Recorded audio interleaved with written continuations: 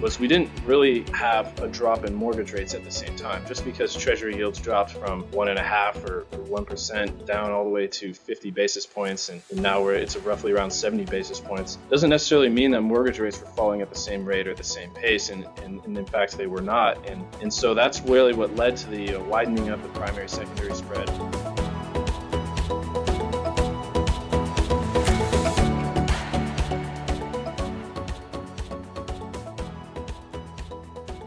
Welcome, everyone, to the 8th episode of In Your Best Interest, an ALM First podcast, a show that will explore common depository challenges, give you an insider's view of the latest market trends, and share stories and insights from industry leaders. I'm your host, Mike Ensweiler. Many expect the extremely low mortgage rate environment to contribute to historically high levels of refinancing activity as household balance sheets and incomes improve. According to Fannie Mae, the low rates probably will boost refi volume close to $1.8 trillion this year, which would be the highest level since 2003, when it was $2.5 trillion. According to Fannie Mae, the average annual rate for 2020 will be 3.2%, down from 2019's 3.9%. This would beat the record of 3.65 set in 2016, according to Freddie Mac data. Fannie Mae expects rates to drop to 2.9% in 2021. While it's a great time to be a borrower, this week's episode will focus on maximizing mortgage profitability for originators in this current environment. Today we are joined by Alec Hollis, who's a managing director of ALM Strategy Group at ALM First. One of the areas Alec manages is our mortgage pipeline and mortgage servicing rights hedging areas, and he works a lot with secondary mortgage marketers.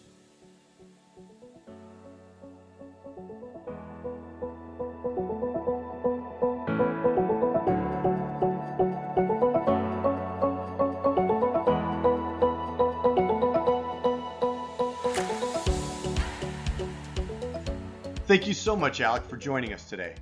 Absolutely, Mike. It's my pleasure to be here, and this is a fantastic opportunity for us to have some great discussion.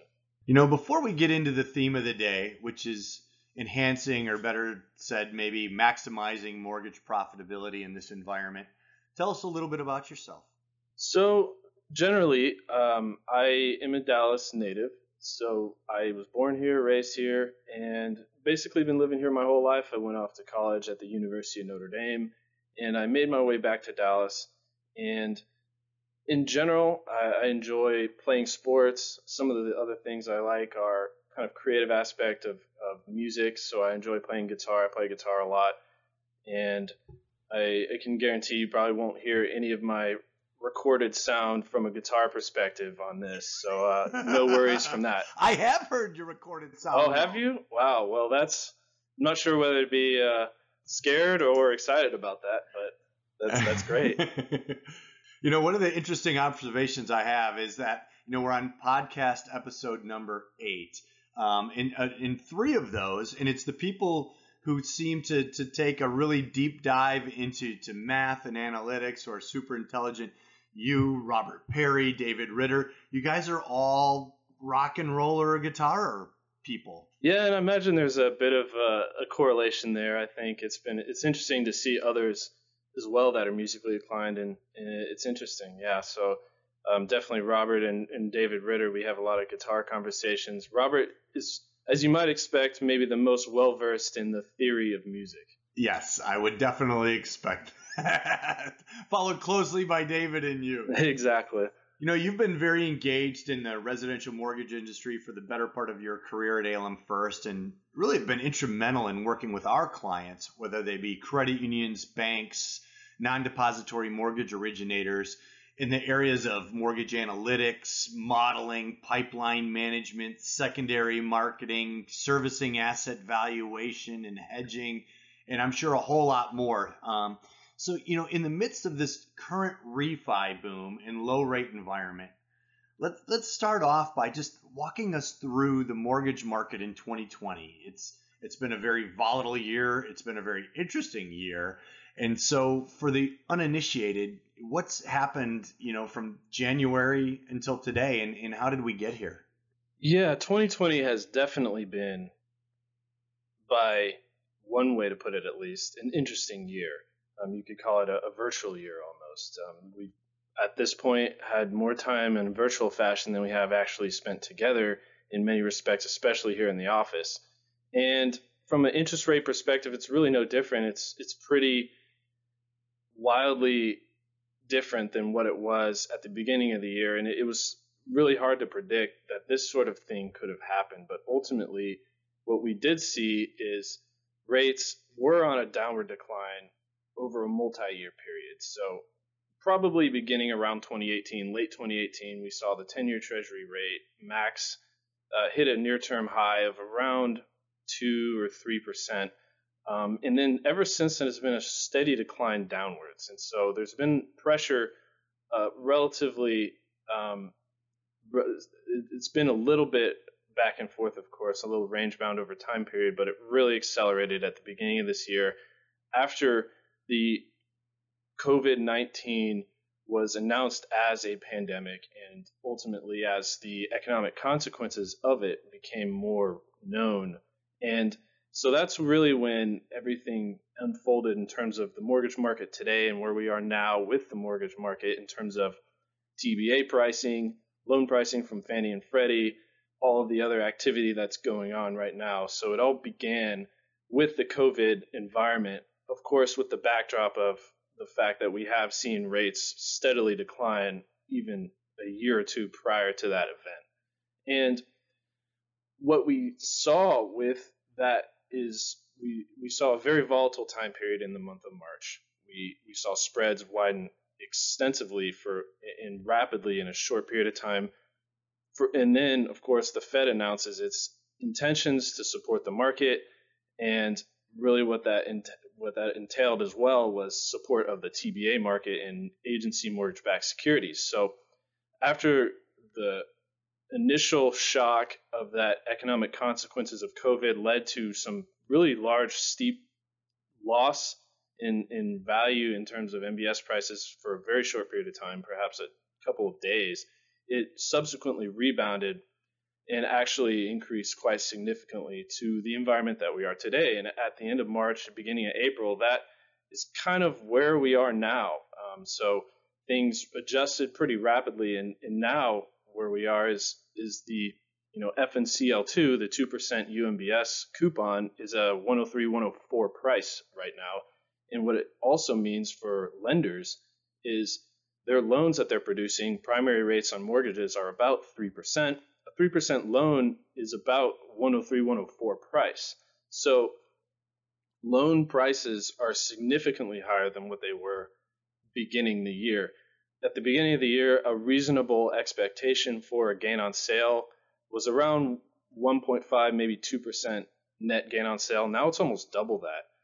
Profits are actually soaring right now for a lot of mortgage lenders when it comes to their gain on sales. They're 3.5%, 4% at this point in time, and we've seen it kind of shrink perhaps a little bit from that initial onset, but that is ultimately the environment we're in right now. Is a very high premium mortgage market with very low yield on TBA MBS and primary rates around 3%, which means that primary secondary spreads are very wide, and the primary secondary spread is the difference between a rate to the borrower, so that would be 3%, for example, less the yield on MBS, assuming a par price. So that's a decent proxy for profitability to lenders overall, and that's the environment we're in right now. Is a wide primary secondary spreads, very high premium MBS.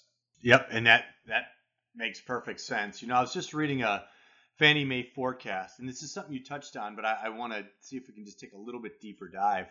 And their senior vice president and chief economist, Doug Duncan, stated that the economy's climb back from the sudden and severe setback of the second quarter is fully underway, but we believe the future pace will be driven largely by the path of the novel coronavirus and how the public responds to coronavirus-related information. So I guess, from your seat in the stadium, how has the pandemic impacted the mortgage industry, or at the very least, our client base? So one of the impacts are actually, it's multifaceted, of course, and one of the most notable impacts is just the decline in Treasury rates that we saw as a result of the additional Federal Reserve programs that are intended to help prop the market through this economic uncertainty and through the economic impact of the COVID crisis. And so that's one of the biggest impacts is just the steep fall in rates and the increase in yields as a result of the Federal Reserve buying activity and additional market participants that have resulted from that boost in confidence as well. So we do see a good amount of, but what we also did not see when Treasury rates were falling was we didn't really have a drop in mortgage rates at the same time. Just because Treasury yields dropped from 1.5 or 1% down all the way to 50 basis points, and now it's roughly around 70 basis points, doesn't necessarily mean that mortgage rates were falling at the same rate or the same pace, and in fact they were not. And so that's really what led to the widening of the primary secondary spread. So from a financial impact, that's one of the biggest impacts of the pandemic was the widening of those primary secondary spreads, because mortgages, there's just a supply operational issue. So of course that's the other area that's very much connected and part of the whole multifaceted dynamic of what's going on in the mortgage market is the operational side. So there's been a deluge of mortgage applications, of course, some of the highest levels we've seen, and in fact this year has already, I believe, surpassed last year's in terms of mortgage application refis. And we see right now a lot of clients just struggling with the ability to keep up with that in terms of loan processing and in terms of keeping up and managing with the locks. And we see it across the board as well.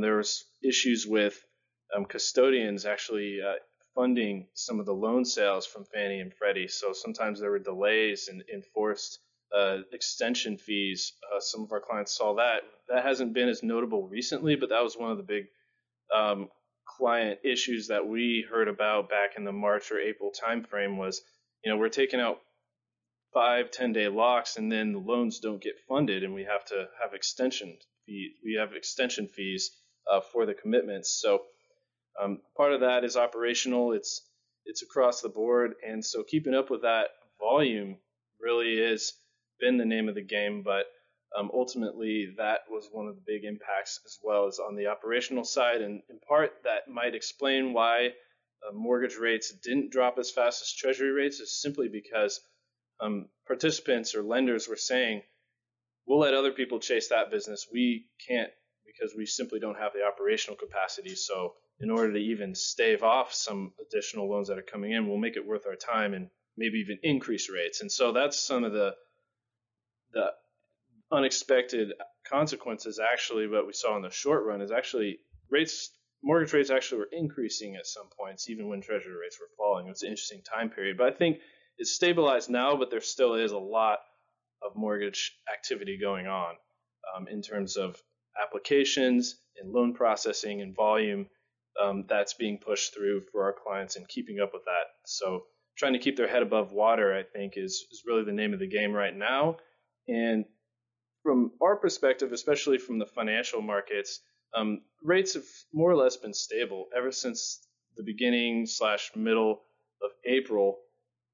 Rates are more or less been at bay. We haven't seen any massive moves, nor have we seen any really big market events that have kind of jittered or caused any fear since that mid-April time period.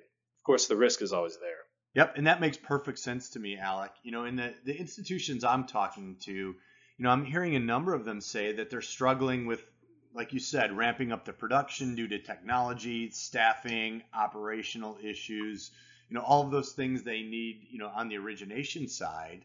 But what are clients telling you their biggest challenges are today from a secondary marketing standpoint? So beyond kind of the operational side that we were talking about, I think one interesting part of the discussion are for clients that aren't used to the secondary process. So I think some of the most successful clients right now are actually the ones with operations that are well established and can handle the volume. Of course, it's been challenging across the board, even for the most established, but the ones that are in the best position already have operations, already have secondary options to sell for liquidity, and procedures in place for managing risk. Of course, the harder part becomes, the hypothetical institution where they portfolioed 99% of all production and sold maybe a couple of loans, and then all of a sudden they have this increase in demand, and they are forced to kind of decide, okay, we need to figure out either how to handle this demand and how we can help the customer or the client or the member, versus weighing that option versus selling loans and deciding whether or not they can portfolio it. So I think some of the more challenging elements from a secondary perspective are for the ones that actually just don't have as much experience around it. That's one side of it. Of course, the other is the financial side of it as well, which during market turbulence, it always makes it challenging to manage your margining and manage collateral and manage and keep everything at bay in terms of market volatility, just making sure to handle the volatility. That's also been one of the other elements that we've discussed quite a bit. But again, the market's been relatively stable the last 2 to 3 months, so that hasn't been a big topic of discussion. I'd say the most recent one right now has been, hey, we haven't been selling loans. How do we decide which ones are worth selling? Which ones should we portfolio? Right now we're committing for it at 90 days. And we know that at this time in this market, you have a great premium for a 1-day price or a 10-day price, but a 90-day price, you're taking a pretty big price hit ultimately. So, 60-day, 90-day commitments could be anywhere from 60, 70 bips on price down to even a point down in terms relative to the 1-day or 10-day in terms of delivery window. So right now, forward commitments are actually quite the forward curve, so to speak. If you go out from 1 day further out in the future in Fannie pricing, it's pretty steep right now. So there's in that I like where you're going with this. So there's a saying that you want to make hay while the sun shines. So here's the hot topic, and I'm sure what everyone wants to know. As a mortgage originator in this environment right now, how do I maximize my profitability? Right. Everyone who's in the sun wants to make some hay, absolutely. And we got to give credit to Robert Making Hay Perry for that one as well. That Bloomberg article was perhaps priceless. But yeah, so the Bloomberg article actually was focusing on that idea of a wider primary secondary spread, even for independent mortgage banks and other institutions that are more used to taking forward commitments.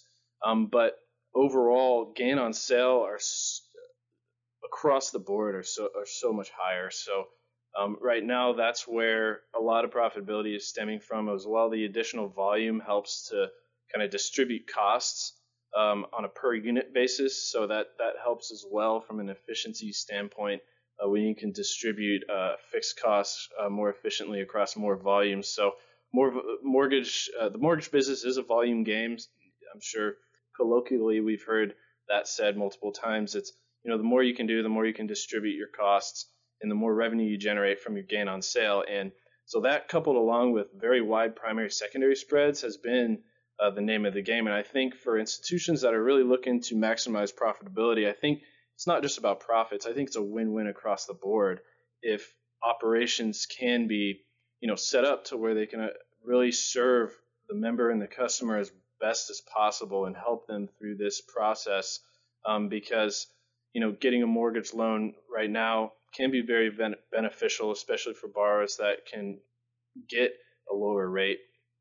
And so it's about expanding the business, I think. So ultimately, when you're able to increase your ability to manage risk and to have different liquidity outlets when they're needed as well, and to be able to handle the volume through kind of an investment in the operation, then that enables an institution to be able to scale. And so the scaling aspect is helpful because when you can do more volume, even if you can't balance sheet or portfolio the loan, the gain on sale right now is really contributing across the board to a lot of the profitability of lenders. So the more you do, the more benefit, so to speak, from a profitability standpoint, but also just tying it back to beneficial, like excellent customer service as well. It's you're providing a service and being able to do that.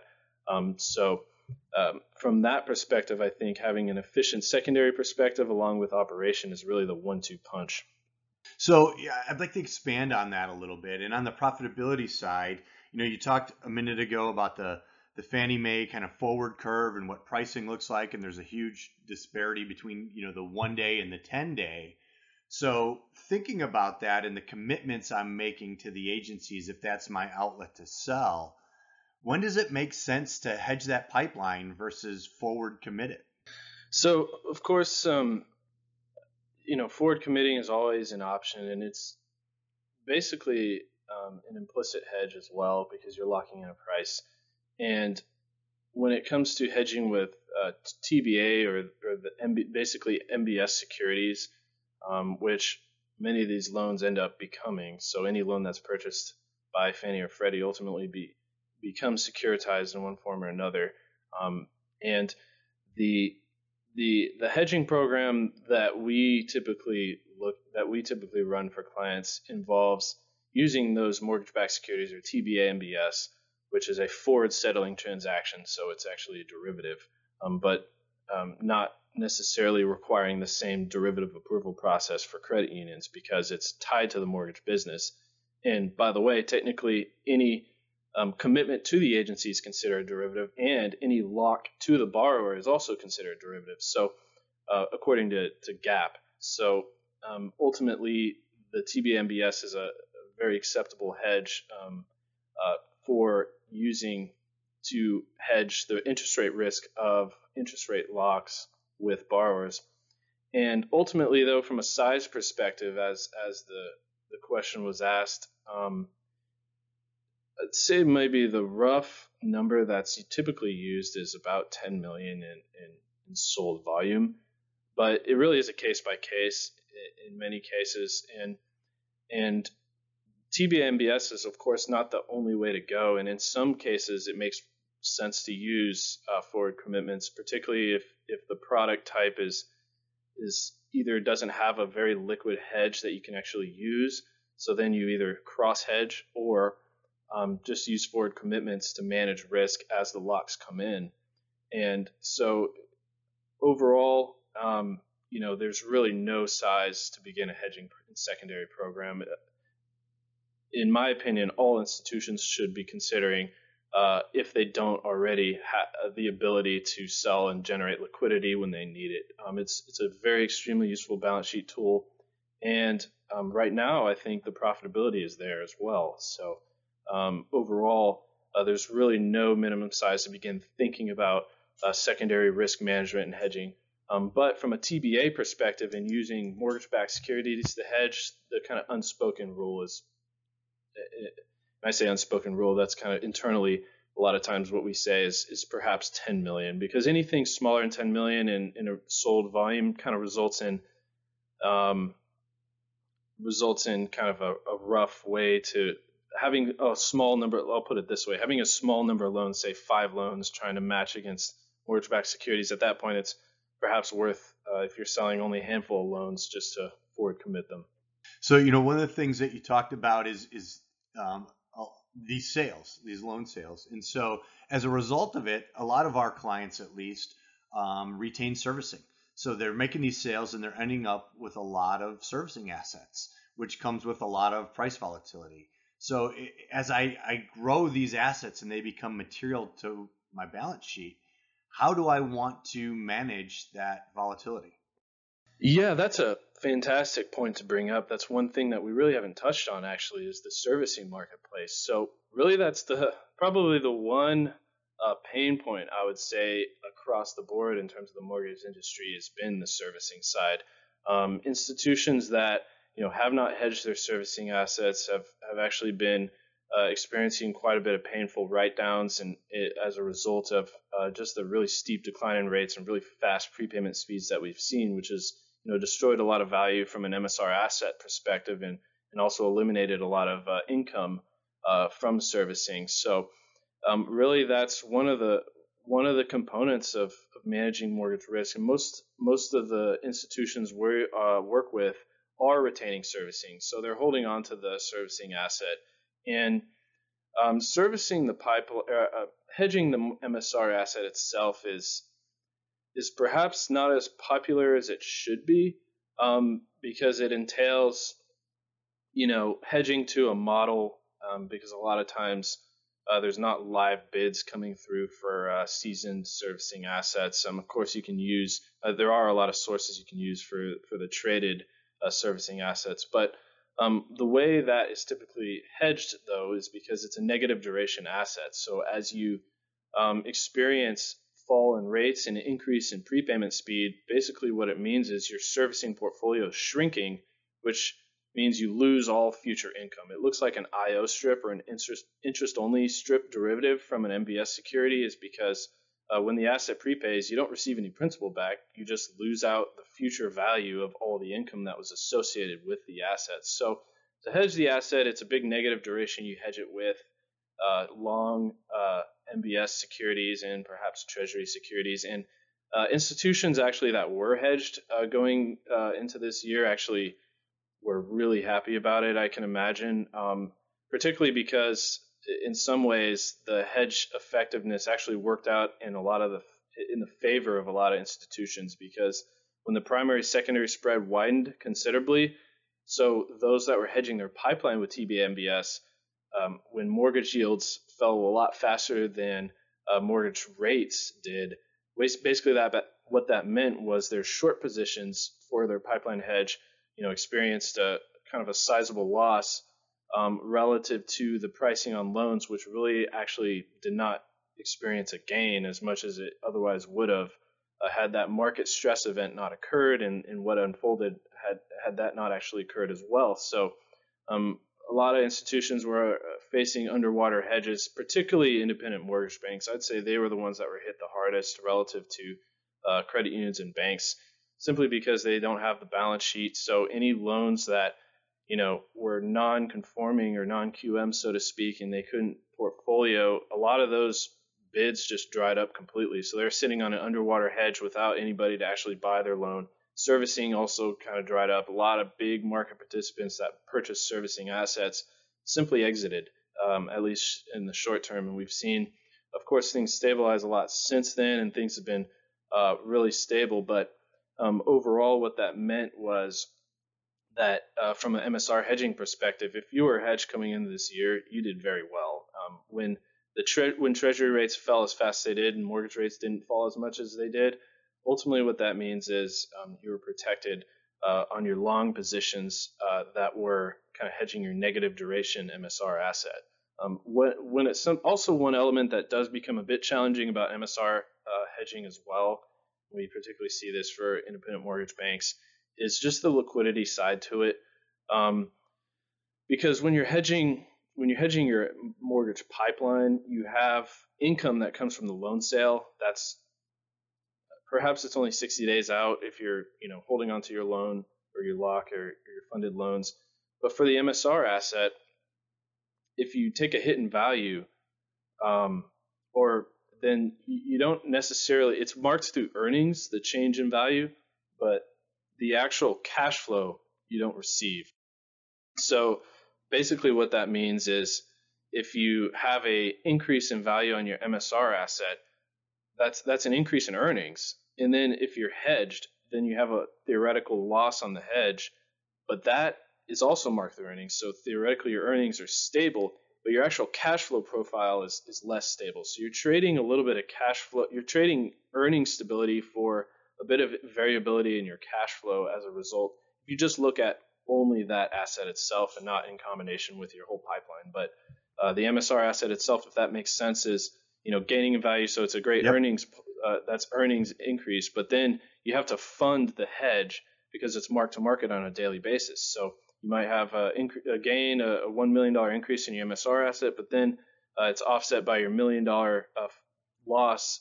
Earnings are flat or stable basically, but you have that $1 million funding that you have to put to your hedge position. So ultimately the liquidity profile also makes it a bit challenging as well. Yeah, and I think it's just one of those things that probably A, isn't yet material for a lot of institutions, and B, something I don't think enough institutions are looking at. Well, it seems like we're just getting started and we're already butting up against the clock. So in the final few minutes we have here, Alec, what are the top, 3 takeaways or things that I should be thinking about as an originator as we head into Q4 and 2021? So I think from a couple of top items that we're thinking about right now is really just in response to some of the markets, just continuing to bolster the secondary program. I think taking advantage of some of the gain on sales is definitely tactical, meaning, the opportunity is there and from a pricing perspective, and if you can take advantage of that and increase your volume, then that ultimately impacts profitability in a positive way. We've already seen a lot of institutions that we're working with increase their profitability of the pipeline considerably just through the increase in volume coupled with the increase on gain on sales. So one of the elements I would encourage institutions to think about is if they're not currently set up with secondary program, to consider what it would take and the benefits that it could bring to them from a liquidity management perspective, as well as from a customer service perspective, from being able to offer more products and offer service and increase your servicing capabilities to the members, so that when an individual that's say comfortable with a particular lender says, hey, I'd like assistance on a mortgage loan or to get a mortgage loan, that you don't have to turn away business, that you can help, that you can say yes we can. So really I think it's just continuing that element of being able to provide exemplary service along with managing the risk that comes with it, and the institutions that can do so in a safe and sound manner also are able to achieve long run profitability. So again, that's perhaps not anything that's new. That's more or less the name of the game, but that's definitely one piece that we're talking about a lot with clients is just that part of it is, how do we look at which loans we want to portfolio versus which loans we want to sell, and just continue to go down that path. Well, that's great info and very informative. Thank you so much, Alec, for joining us today. Yeah, it's my pleasure, Mike. Really appreciate it. And this is some really great things you're putting on with these podcasts. So it's really actually my pleasure to be here. It's fantastic.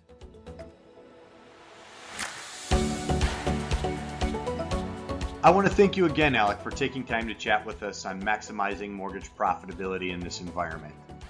At the end of each episode, I would like to take a moment and let you know about some additional resources we have available. We have a webinar on mortgage servicing assets. You can visit our website for more details on this and additional educational offerings, as well as our resource center for recorded webinars, articles, and more related to mortgages, mortgage assets, and so on. As always, stay safe, stay healthy, and thank you for listening to In Your Best Interest, an ALM First podcast. The content in this podcast is provided for informational purposes and should not be relied upon as recommendations or financial planning advice. We encourage you to seek personalized advice from qualified professionals regarding all investment decisions. Current and future holdings are subject to risk, and past performance is no guarantee of future results. Podcasts should not be copied, distributed, published, or reproduced in whole or in part. Information presented herein is for discussion and illustrative purposes only and is not a recommendation or an offer or solicitation to buy or sell any securities. The views and opinions expressed by the ALM First Financial Advisor speakers are their own as of the date of the recording. Any such views are subject to change at any time based upon market or other conditions, and ALM First Financial Advisors disclaims any responsibility to update such views. These views should not be relied on as investment advice, because investment decisions are based on numerous factors, may not be relied on as an indication of trading intent on behalf of any ALM First Financial Advisors product. Neither ALM First Financial Advisors nor the speaker can be held responsible for any direct or incidental loss incurred by applying any of the information offered. ALM First Financial Advisors is an SEC-registered investment advisor with a fiduciary duty that requires it to act in the best interests of clients and to place the interests of clients before its own. However, registration as an investment advisor does not imply any level of skill or training.